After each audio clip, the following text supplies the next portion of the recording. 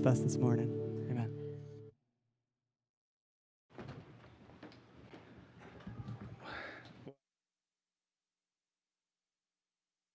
It's great to be here with you all. My name's Chris Davidson. If I haven't met you, apologies. It was quite quick this morning, but I am one of your mission partners in sunny Scotland, and I just bring warm well wishes from our church family to yours.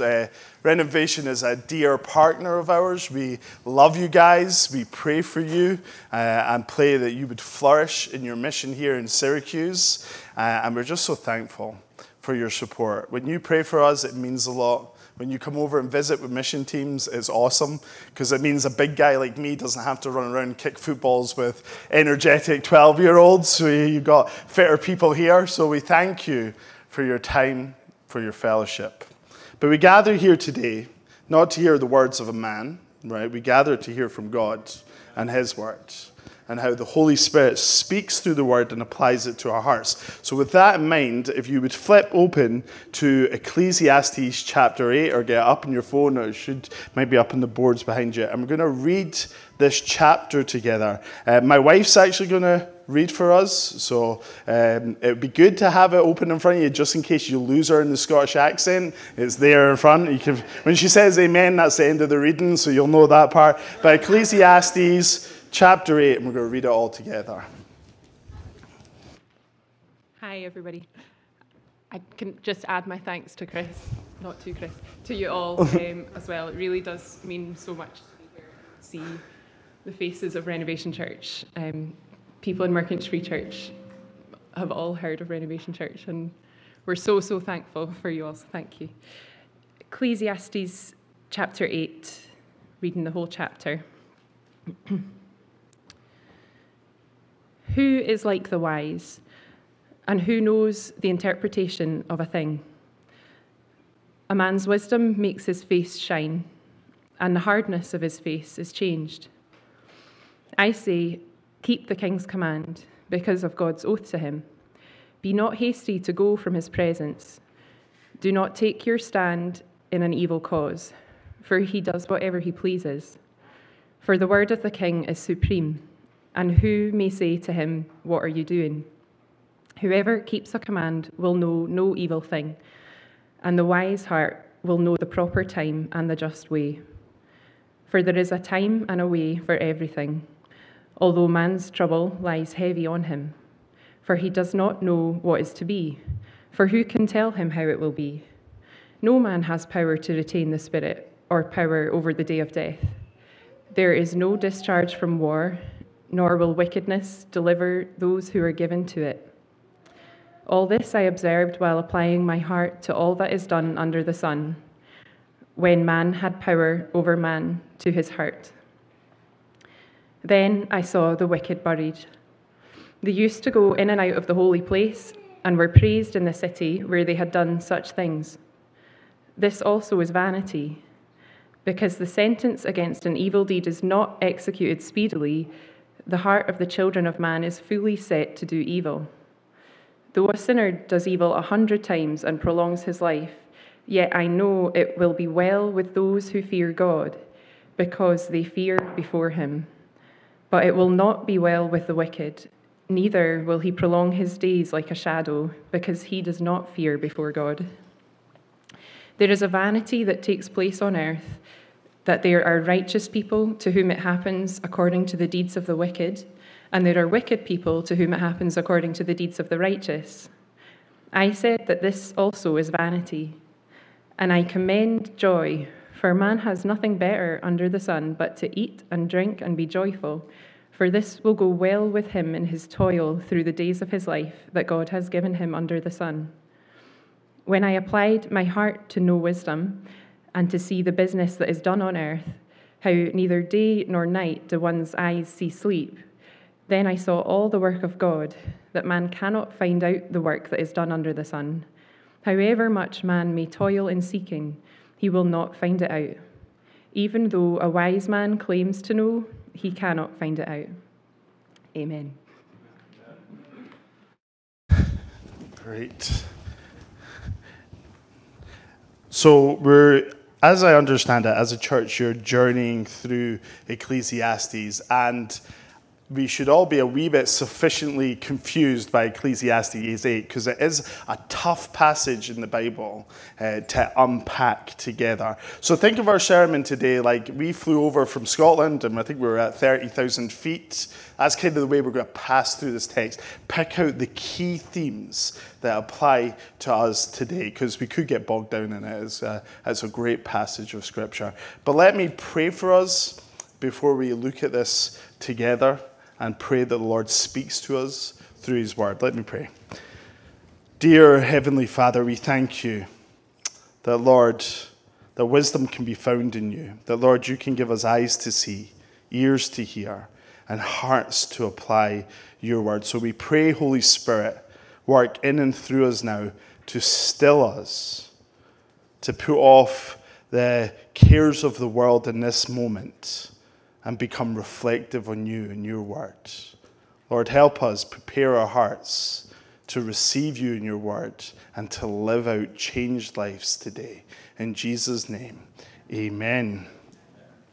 As I said, Ecclesiastes is a wonderful book in the Bible, but it's not easy, because the writer of Ecclesiastes, as we read it, wants to make us question the world, the lives we lead, the rhythms and kind of patterns of our world. He wants us to ask, what is wise? What is burdening us? What is weighing us down under the sun? Right? So he's full of questions, and that's the primary tool the author wants to give us as we do a deep dive into wisdom. He wants to give each one of us here an inquisitive mind, to ask questions. So the writer of Ecclesiastes is full of questions as he looks at life under the sun. And he wants us to be full of questions too as we live life under the sun. And this is so important for us as we live in the West, in a secular West, because especially in Scotland, we are the most secular state in Europe right now. Questions get shut down by dogma. An inquisitive mind gets restrained by ideologies, right? Whereas Christian faith, the Christian faith of Ecclesiastes, brings a spirit of freedom for us to ask real, deep questions about who we are and the world we live in. Isn't that wonderful? Like a cults and cult leaders hate questions because it seems to attack at the root. Whereas what does God say? Come.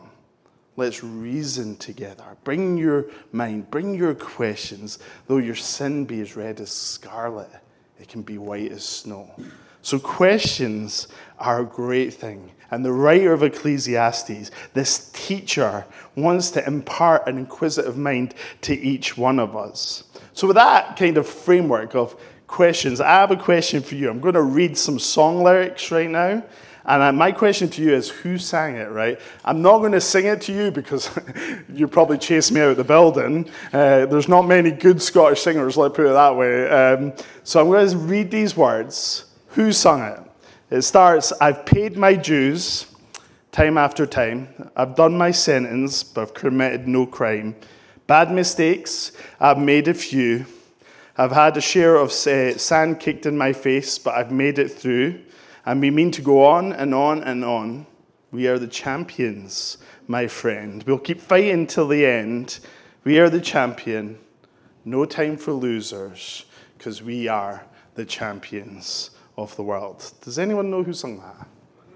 Queen, yeah, I got it. 10 points if we're doing points. It is Queen. The legendary rock band of Queen belted this out. That we are champions. That there's no time for losers, that we are champions of the world. This song gets played as teams run out onto the pitch in stands, as people take to the batting field, right? To get them psyched up. Why? Because it's a good song to buff up your ego, right? I'm a champion. I can take it on. I can overcome it all. I've got no time for the losers. I can power through my enemies, right? That's kind of what they're getting you psyched up to. And see, when we're young or younger, we can believe that, right? We can think we are the champions. but most of us in the room today, if we've been a Christian more than 5 minutes, knows the battles, feels the temptations, feels weak. You may sit here today and in the last week had the stuffing kicked out of you, and you feel not a champion, but needy, right? You may have even experienced things this week under the sun, and you're like, that is so unfair. That was unjust. You may even be sitting here today thinking, life is meaningless. It's a vanity. It's what I've experienced, right? And this is where Ecclesiastes comes into play. Because that is more often than not the experience we have as Christians, that life is hard. It's a toil under the sun. We don't feel like champions often. And this is a hard book for people to understand. It has led some scholars to even say the author of this book is a faithless fool, which is so wrong. Because what they're not applying there is the paradigm of suffering in the Christian faith. That God can even use that, right? Such a wrong way to view this book, because this book, what it does wonderfully is it pulls faith into the equation. Faith makes sense of a broken world. Faith makes sense of our fallen nature. Faith is where wisdom shines.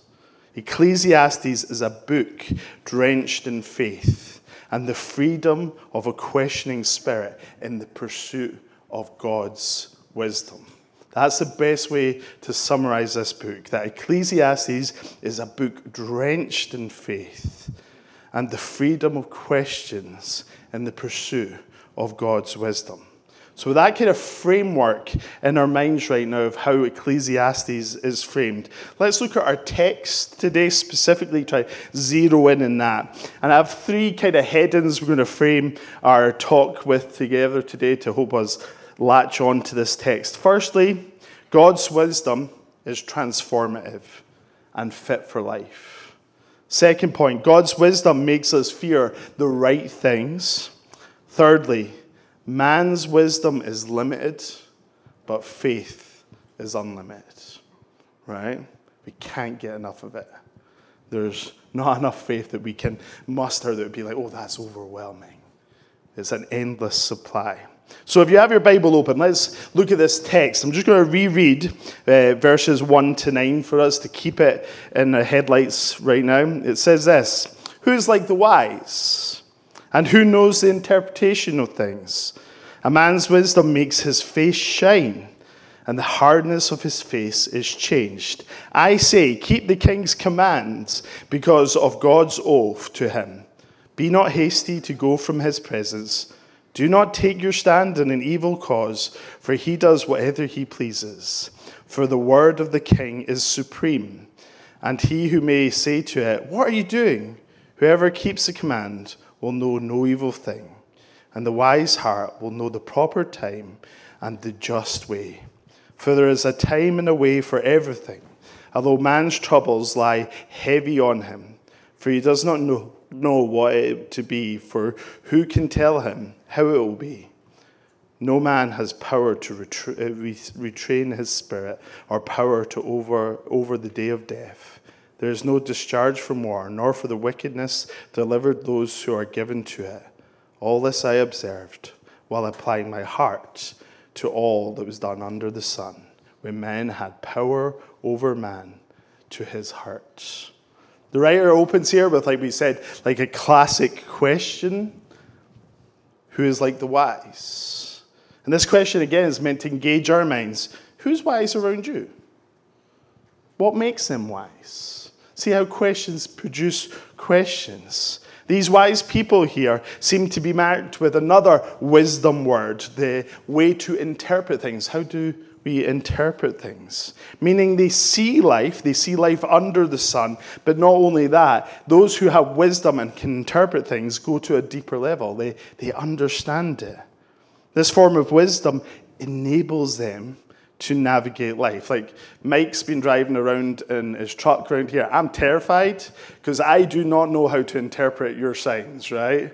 The only one I think I can really understand is the big red stop sign, but that's about it, right? I'm lost. I don't have the wisdom to navigate your roads. So pray for me next week because I hired a car in here. So, but having wisdom, having the ability to interpret and apply it, helps us navigate life. This form of wisdom is crucial in the way we live, and it has a working through of us, right, from the inside out. What does the text say? Look at verse 4. Verse 1, sorry. Wisdom makes us shine. The hardness of who we are is softened by God's grace and his wisdom.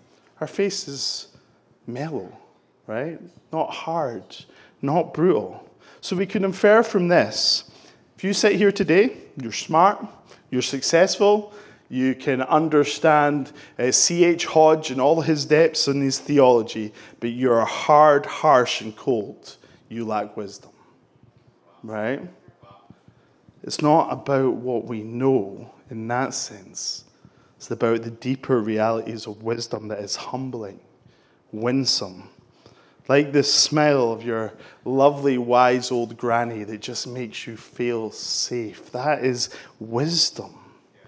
That's a wisdom that makes us soft and changes us. This is the sort of wisdom we want to bask in and be in. And here the writer of Ecclesiastes does something wonderful. He relates the wisdom here to the covenant blessing of God's people way back in Numbers 6, which says this: May the Lord bless you and protect you. May the Lord make his face shine upon you and be gracious to you. May the Lord look with favor on you and give you peace. Right? The heart of a wise life is based in a relationship with he who shines with holiness, wisdom, and love, and gives us what? Peace. His peace. And we can only shine with the wisdom of heaven by experiencing the God of heaven, by being in relationship with him. The two are inseparable, guys. We can't have the wisdom of heaven without the God of heaven in our hearts.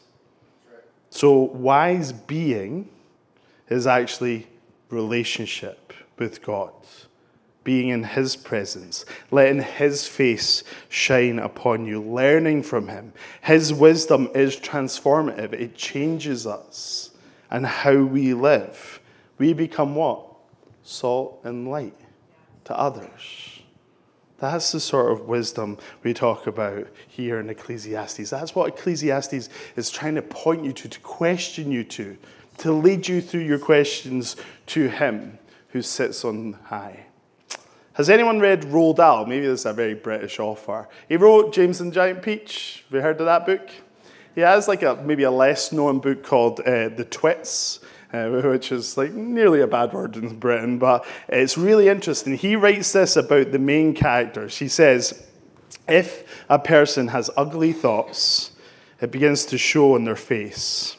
And when that person has ugly thoughts every day, every week, every year, the face gets uglier and uglier until you can hardly bear to look at it.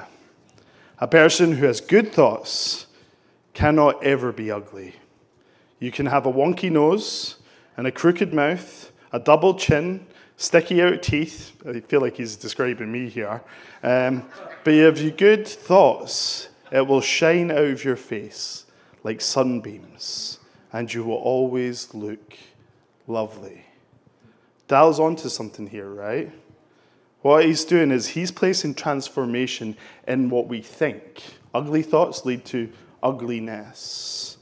Whereas the writer of Ecclesiastes places transformation in faith. The relationship with God is what transforms our hearts, our minds, softens our features, and helps us live a wise life under the sun. This transformational wisdom helps us then navigate life. Because let's be clear here, the Bible does not give us an answer to how we deal with the rise of AI or whatever the next problem will be. But what the Bible does in its counsel, in the Word of God, it helps us interpret the world and live out a wise life that glorifies Him. Look at verse 2. It says this, I say, keep the king's commands because of God's oath to him. Be not hasty to go from his presence. Do not take your stand in an evil cause, for he does whatever pleases. For the word of the king is supreme. And who may say to him, what are you doing? Whoever keeps the command will know no evil thing, and the wise heart will know the proper time and the just way. Here, the whole point the writer's getting at is wisdom enables us to live under the king's rule and empowers us to live well in a fallen world, right? The writer points to us that the best place to be is in the king's presence, under his rule. And we are not to rush and leave that place because, see, the moment we do, we are in danger of promoting the wrong thing. Right? Just in our own selves. We are in danger of reverting back to our own wisdom and doing anything that pleases us and everything that pleases us, rather than resting in the wise hands of the king, who oversees all. It's a dangerous place. Like, if we gave a toddler the ability to drive a speedboat, we kind of all know what probably would happen, because the kid would be like, I just want to make it to land full power. Under their own reasoning, they think it's the right thing to do, but then your speedboat's wrecked at the end of the day. Human wisdom compared to God's wisdom is like that of a toddler. And if we exercise it without coming before the king, it can lead to disaster. But what is the corrective here? What's the thing that corrects the child of God? We could put it that way. Well, the only corrective for this drift is what? Verse 4, the word of the king is supreme. We come under his word, right? That's where we go. Your Bible that you hold in your hand, if it is in your phone, if it's a page Bible made of paper, that is a mine of wisdom that you can mine daily, and it will help you live your life in this world wisely, well, a whole life that would glorify God.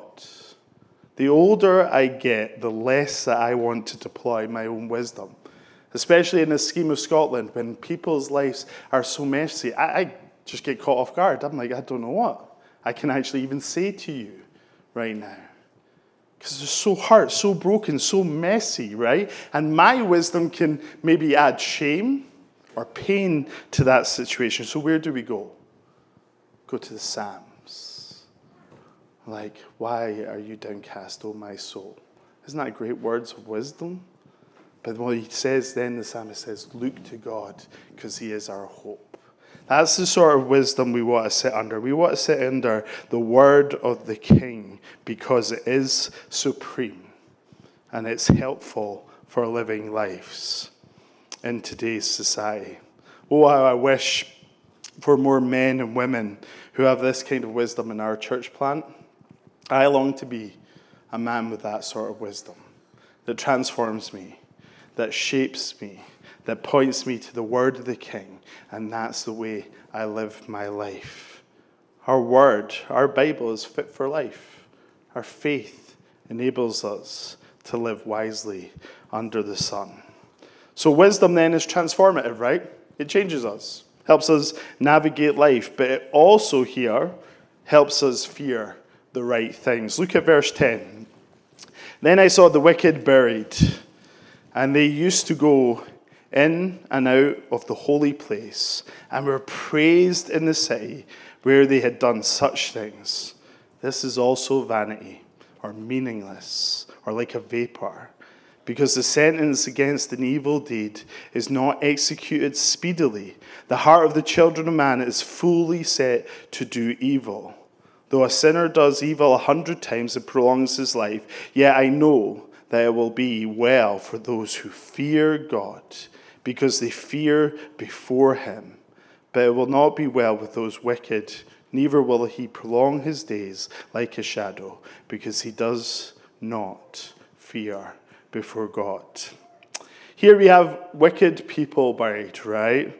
And we are told something fascinating about this group, that they used to go to the holy place, the temple. The only place in the ancient world where you would go to sing and worship God, right? And here the people are full of praise for these wicked people. They had done things in the city that people had kind of known them. Like they're philanthropists, charity people. But these people who were religious lacked the transformational relationship with God that makes people wise. Right? So they look like a believer, but inwardly, they're not. They're still wicked. They're nice. They've done good things that brought them fame, but inwardly, the word wicked applies, right? Meaning unsanctified, not saved. I wondered in my study as I looked at this passage, what drove these people? Was it the fear of man? You know, they grew up in a church, and it was just kind of what was expected of them. They didn't want to let anyone down, so they just acted like a Christian, but actually their hearts were never changed. I wondered if they were consumed by money and business and thought, you know, church is a good place to network with people, so I'll just go along and kind of play my part. Whatever the reason, we need to be reminded of what Ecclesiastes calls a fool. And that is someone who recognizes God but does not trust in him. The fool is someone who is religious but does not want the relationship with God, like these wicked people. And let me be blunt, that is a scary and dangerous place to be if you sit in church week in, week out. Because what you lack is fear. Righteous fear. Like, this is the one who made every atom in existence. Right? If a lion or a tiger came up behind me, I think we would all be like running out that door. We realize it's dangerous, right? It could get us. Here's God.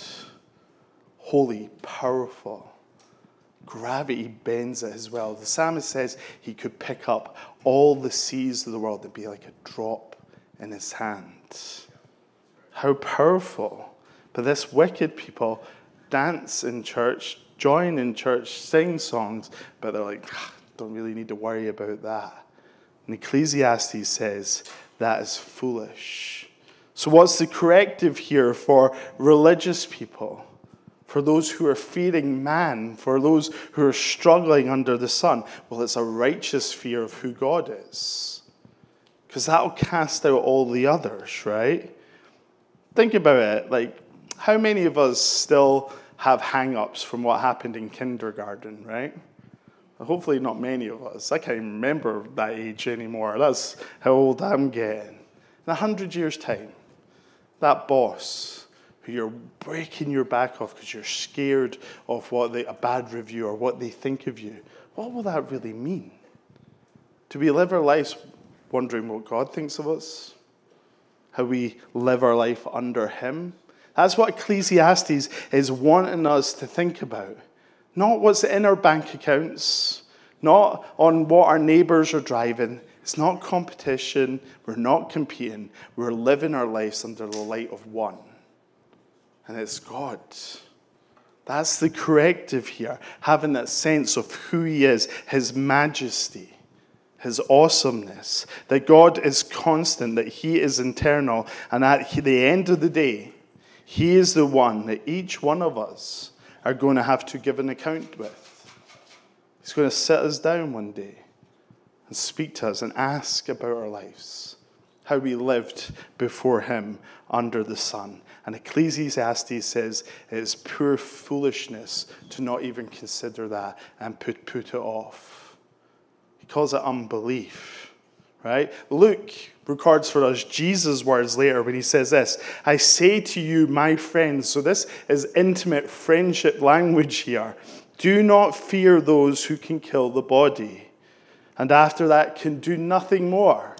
That's the worst they can do to you, and it's nothing.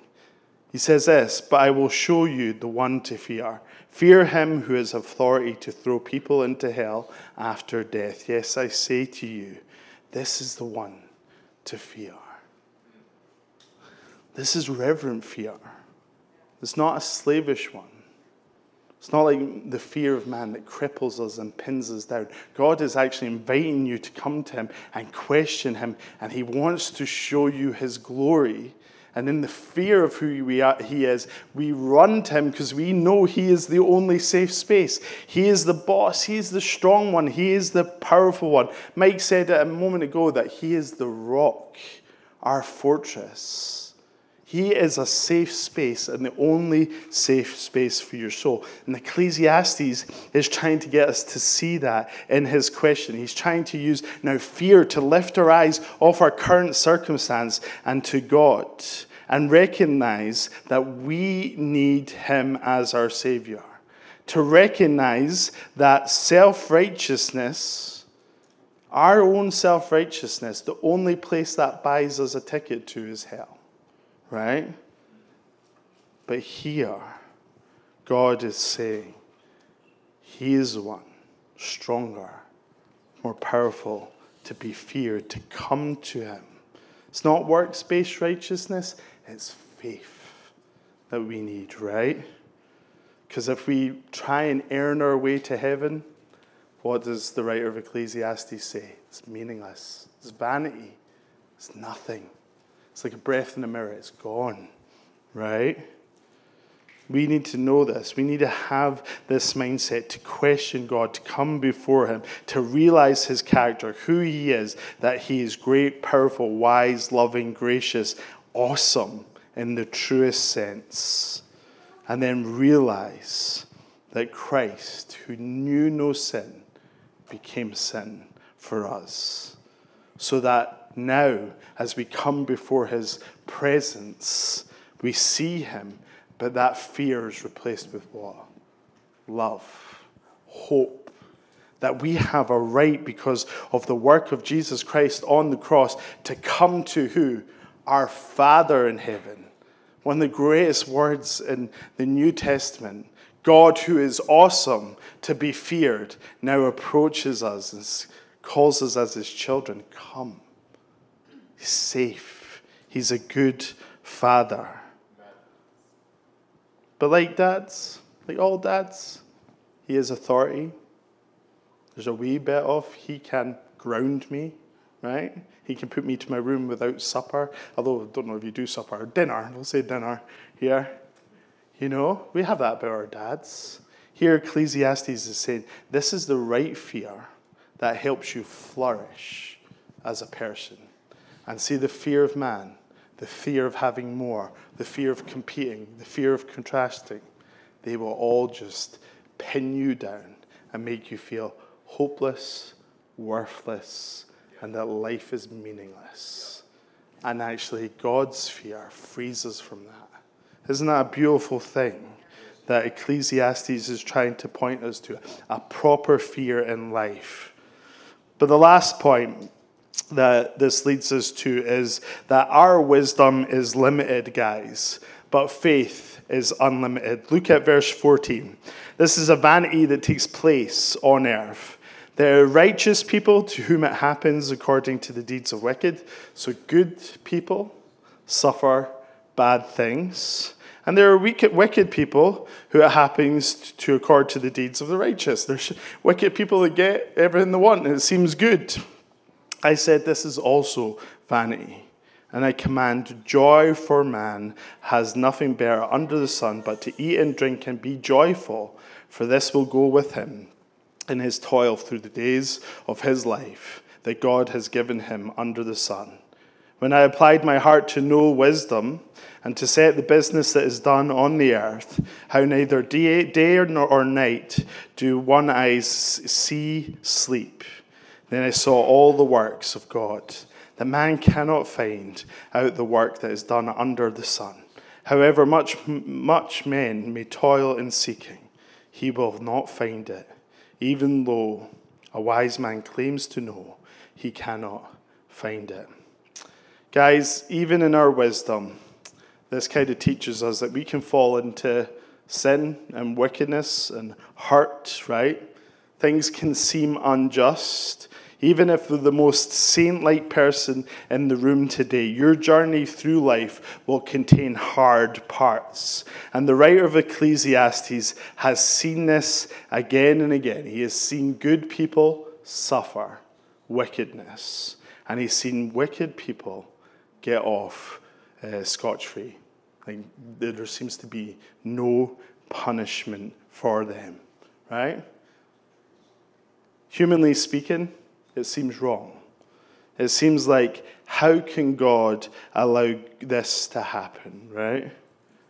But friends, there's danger here, and this is the danger. We're applying human wisdom to the tapestry of our lives that we cannot see. Peter fell into this with Jesus. Jesus taught that he would have to suffer and die to rise again. Right? And Peter filtered that message through his own human wisdom that is limited and came up with the wrong conclusion. And you know what he said to Jesus? It says that in Matthew, he took Jesus aside and rebuked him. Man, what a lad to do that to Jesus, right? And he says, you cannot do this. You cannot suffer and die. That cannot be allowed. I'll stop it. And what does Jesus say to Peter? That's pretty shocking words, right? He says, get behind me, Satan. And what happened here is Peter looked at his situation and he applied his own human reason and says, God cannot allow that. That's suffering. How can that be done? And inadvertently, he was trying to stop in the road of redemption. He was trying to stop Christ redeeming his people. Even today, some people look at the cross and say, that is ugly and brutal. There's no hope there. That is awful. They're applying their human wisdom. But see, if we apply faith, what do? We look at the cross and wonder, God, my Savior, hung there for me. That's not human wisdom. That God, who could call down legions of angels, he could have emptied heaven. And guys, in the Old Testament, you have one angel that wiped out an army. Imagine the hosts of heaven coming to Jesus' aid. No one would survive. He wasn't powerless on the cross, although it perceives that way through human wisdom. But what he's doing, he's taking our sin, our death, our shame, our brokenness, and he dies. So it's destroyed. So as far as the east is from the west, your sin is removed from you. So those who trust in that can walk now in a wise, righteous life because Christ has brought us into relationship with his Father. Do you see how faith makes wisdom shine? Poor Peter got it the wrong way round and got a bit of a hard talking to after that. But how often do we apply our own wisdom into situations and we miss trusting in God? We miss resting in him. So far too often, Christians feel so quick to comment and give their opinion. See, again, guys, the older I'm getting, the less I actually want to speak because I realize that I see it through a glass dimly. So what do? When someone comes to us who's hurting because life seems wrong? What do we do when our brothers and sisters in faith come to us depressed and they feel like it'd be better if I'm not here? Where do we point them to? Not our counsel, right? We take them to the Word of God. We remind them that they are saved, that they are restored, that they can rest in him.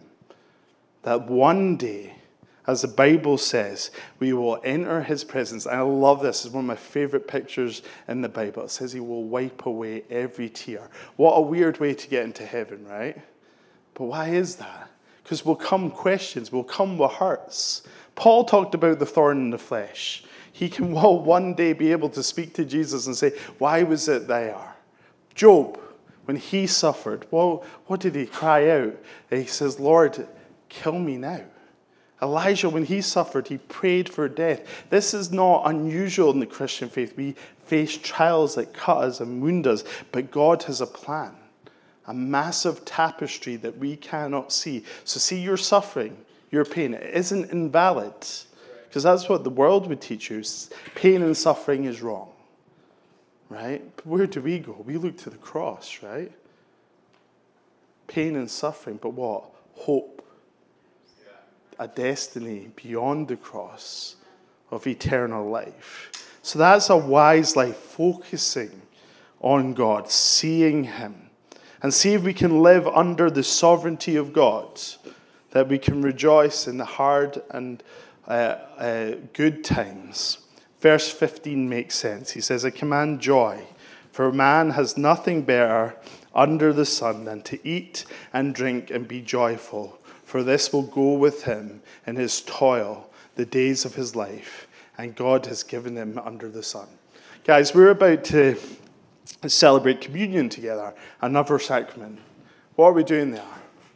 We're eating and we're drinking in joy that we have a Savior. And we go out into the world with that good news, right?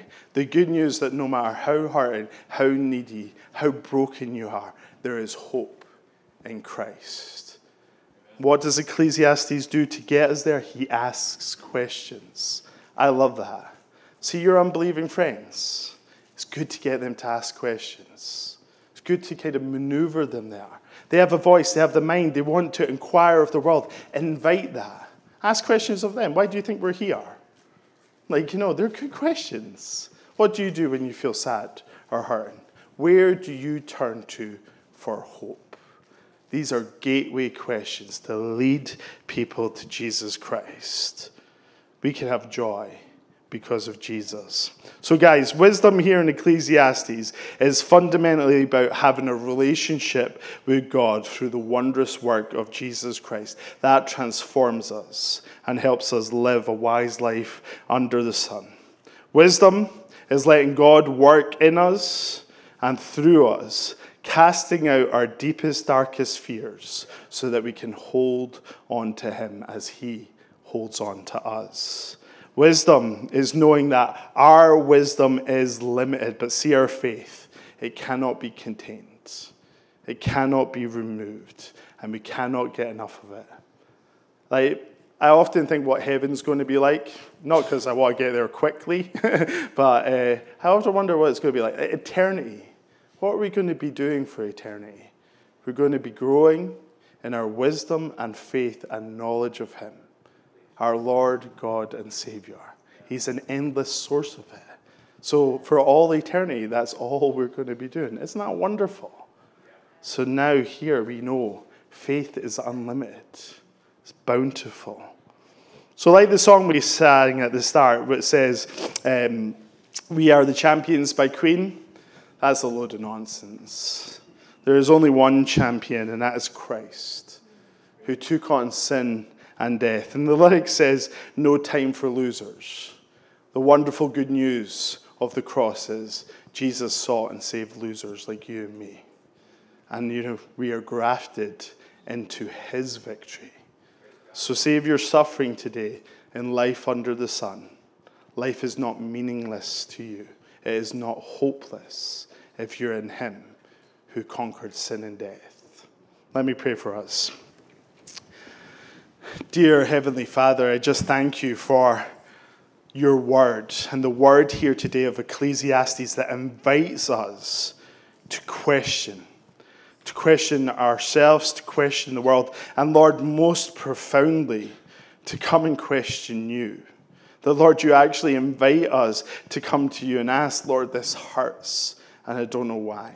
And Lord, you hear us, and you respond by pointing to your Son, Jesus Christ, who walks with us in our suffering. Lord, we thank you for the Holy Spirit, who is described as our comforter, but our counselor, Lord.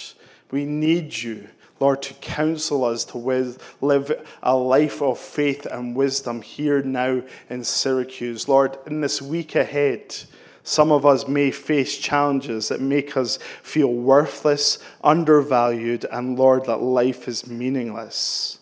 And Lord, we just pray that we would take those situations and reframe them by the cross. Lord, that we would realize today that wicked people do succeed now, but one day, Lord, the Supreme King will come and ask an account of everyone.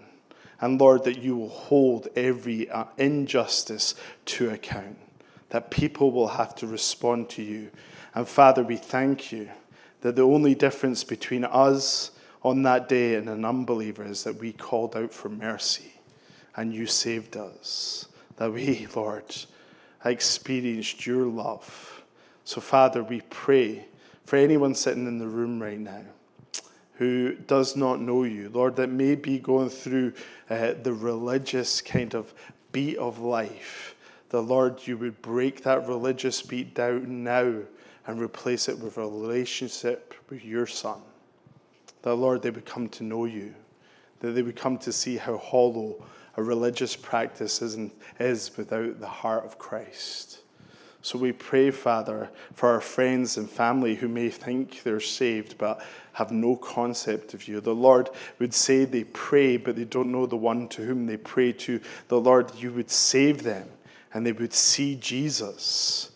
The Lord, they would see that you're the only one who has power over life and death.